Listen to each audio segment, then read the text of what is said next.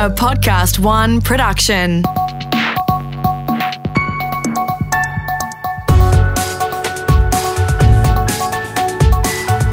Your Morning Agenda with Natasha Belling.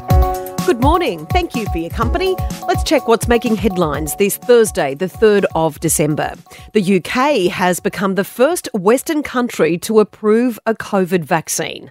A rollout of the Pfizer jab is expected next week after it was given the green light for emergency use overnight by the independent health regulator. Clinical trials have shown the vaccine is 95% effective and works well in all age groups, but there could be a few challenges rolling it out as it needs to be stored at minus 70 degrees Celsius. There's also a priority list with UK residents aged over 80, those living in aged care facilities and healthcare workers the first in line to receive the vaccine. They'll get 2 separate jabs 21 days apart.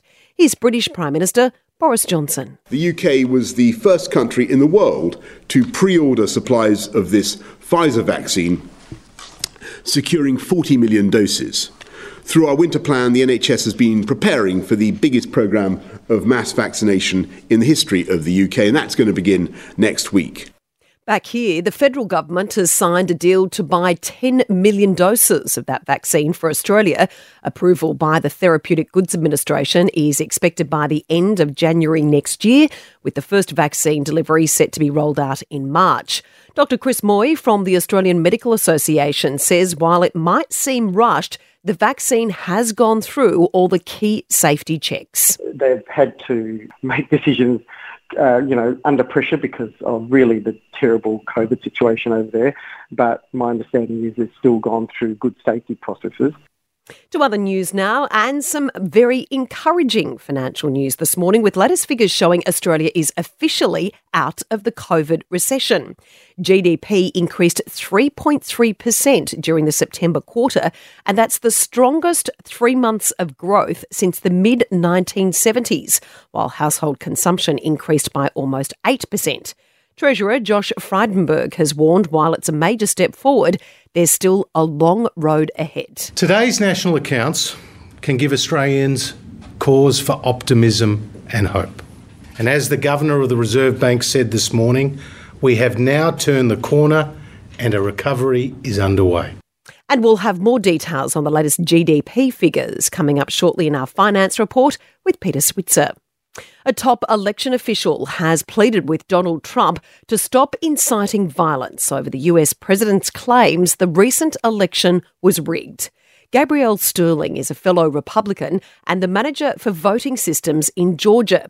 He says threats against his staff and police have gone too far over recent weeks and Mr. Trump needs to step in before it's too late. Stop inspiring people to commit potential acts of violence. Someone's going to get hurt, someone's going to get shot, someone's going to get killed. And it's not right. It's not right. Meantime, Mr. Trump has revealed to Republicans at a White House reception that he hasn't ruled out running again for US president in 2024.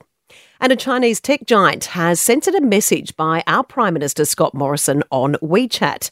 Directed at the Chinese community, Mr. Morrison's message criticised the circulation of that disturbing fake image of an Aussie soldier with a knife at the throat of an Afghan child.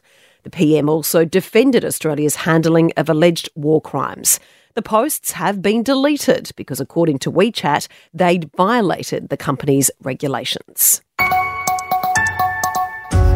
Now for a look at what else is making news around the country this Thursday morning. To New South Wales first, and more patrons will be allowed in pubs and clubs as COVID restrictions continue to ease. Dancing is also back, with up to 50 people allowed to hit the floor, while there's no limit on people attending weddings and funerals.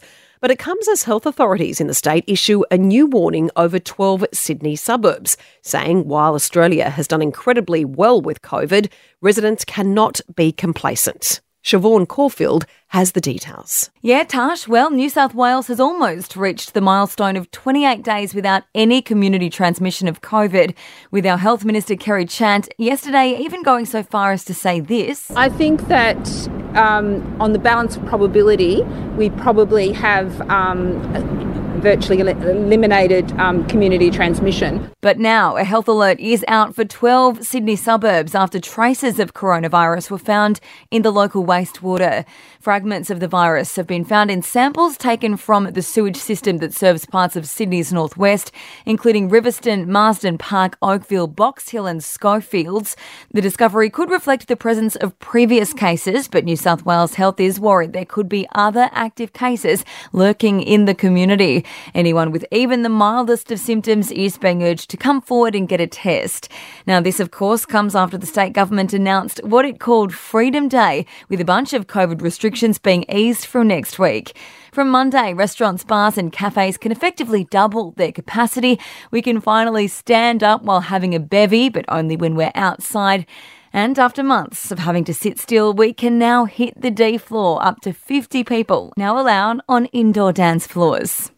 Meantime, in Victoria, there are concerns that thousands of teenagers have missed out on getting critical vaccinations because of COVID and associated lockdowns. Our reporter James Lake has the details. Thank you, Tash. Victorian parents are being encouraged to book their teenagers in for critical vaccinations pretty urgently after they missed out on school-based immunisation programs during lockdowns this year.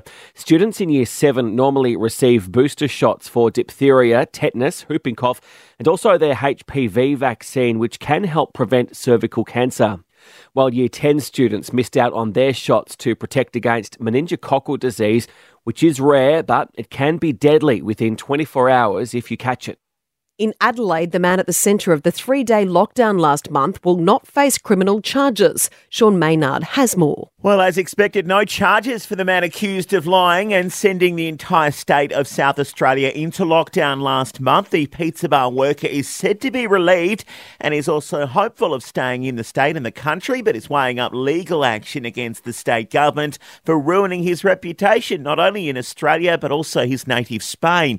That's according to his lawyer, who insists his client had been belittled by the government and its running commentary of the situation. Now, Assistant Police Commissioner Peter Harvey yesterday confirming there won't be any charges for the man simply because there's a lack of evidence. Without that first-hand account of the conversation between contact tracers and the male person, the task force investigators have insufficient evidence to prove an offence. Under the Public Health Act, privilege forbids a first-hand account of the initial interviews with the suspected liar from being used as evidence in court, and it also stops police from further interviewing the contact tracer who spoke with the man. The Parafield cluster currently sitting at 33 cases with 1,300 close contacts and contacts of close contacts remaining in isolation. Now for the latest in business and finance news, we're joined this morning by Peter Switzer from switzer.com.au. And Peter, as we reported earlier this morning, those latest GDP figures show Australia is officially out of a recession. But can this strong growth continue? Well, it's a good question, Tash, and the answer is definitely yes. This strong 3.3% growth rate in the September quarter was stronger than economists expected, and it happened as Victoria went into lockdown. And remember, this was for the months of July, August and September. We are now in December, and consumer confidence is at a 7-year high, housing approvals at a 20-year high, retail is up a huge 7%, and house prices are at record highs in a third of our regions and half of our capital cities. This growth out of recession is the real McCoy, and 2021 could even be stronger as a vaccine arrives. And talking about the vaccine, Peter, there is good news on the vaccine front today out of the UK, and that could also help the economy and our stocks. That's right. With the UK government giving approval to Pfizer's vaccine, the Brits will be receiving jabs by next week. Meanwhile, our local regulator, the Therapeutic Goods Administration, is likely to give the vaccine the nod soon, so Australians should start being vaccinated in January, which is ahead of schedule and will not only mean our economy will reopen faster and recover more quickly than was expected, the stock market is likely to keep rising ahead of a widespread vaccination program next year. Of course, markets will have pullbacks, but stock experts say these short-term sell-offs will be buying opportunities for savvy stock players. And President-elect Joe Biden is not rushing to lift those tariffs on China. Yep. So we have to ask, is the US president in waiting keeping the tariff pressure on China to support us with our current trade battle with Beijing? At this stage, he's not playing for a in-your-face battle with China to support us, and is simply saying he's keeping the Trump tariffs on China in place as he considers his options. Right now, numerous governments are showing support for our plight, with many politicians from other countries telling their countrymen to buy Aussie wine. But eventually Joe Biden, supported by other major economies, will have to negotiate with China to play fair, or else Beijing will keep playing bully boy politics with other trading partners. Interesting to see how this plays out. Peter, thank you.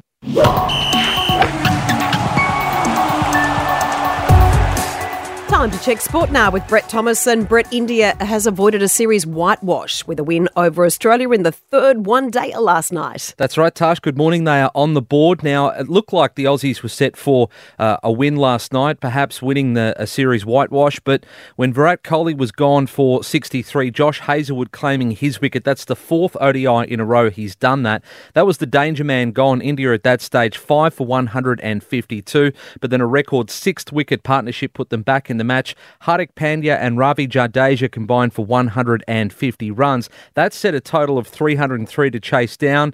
The Aussies started well. Aaron Finch top scoring with 75. Glenn Maxwell coming in lower down the order. He blasted 59 off 38, including 4 sixes. But in the end, the Aussies fell 13 runs short. And Finch says it was that vital partnership when India was batting that they just couldn't break. We fought really well today.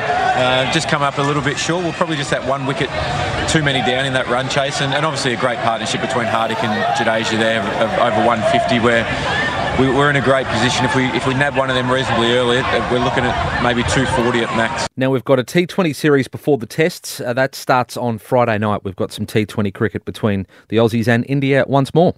And Brett, we love the tennis. This is great news. It looks like the Aussie Open will go ahead, but with the strict conditions for players. Yeah, that's right. So there've been a lot of negotiations going on between Tennis Australia and the Victorian government in terms of those quarantine conditions. One of the sticking points was that the players want to be able to train while they're quarantining. It looks like that will happen. An email leaked from the tournament chief, Craig Tiley, last night, revealing that the tournament looks set to start on Feb 8. Now, among the strict quarantine measures, that they'll have to spend 2 weeks in hotel isolation. They will be allowed outside, but only to train for a maximum of 5 hours a day. They'll have to pass a COVID test 48 hours before coming to Australia, and then 5 more tests while they're here. Now, the prize money will still be honoured, $71 million, but TA will take a big hit, somewhere in the vicinity of $100 million for flying all the players out, private charters and the like, and of course some of the lead-up tournaments that will have to be moved to different places in Victoria. Gosh. Now, the Schumacher name will return to Formula One next season. That's right. Mick Schumacher is the son of 7-time Formula One world champion Michael Schumacher. He's just signed a deal with Haas. This is a great story for Formula One.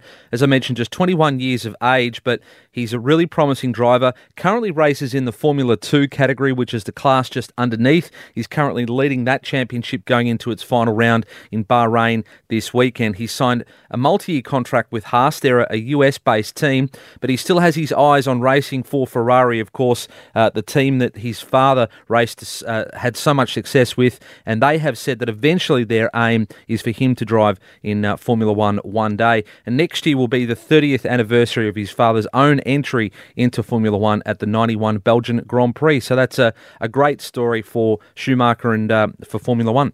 It does. The tradition lives on. Thanks so much, Brett. Thanks, Tash. Checking the weather details around the country now for this Thursday morning. Brisbane, morning shower or two expected with a top of 29 degrees on the way. 24 and cloudy today for Sydney. Mostly sunny for Melbourne. High of 23 degrees today. 26 and cloudy for Canberra. Cloudy and 19 for Hobart. Sunny 27 on the way today for Adelaide. Sunny and 29 for Perth. And showers with the expectation of a possible storm and a top of 35 degrees for Darwin. And this is one way to say sorry. A South Australian man wrongly accused of breaching COVID quarantine has been gifted a hamper from the local health authority. The 30-year-old was slammed online after the incorrect allegation.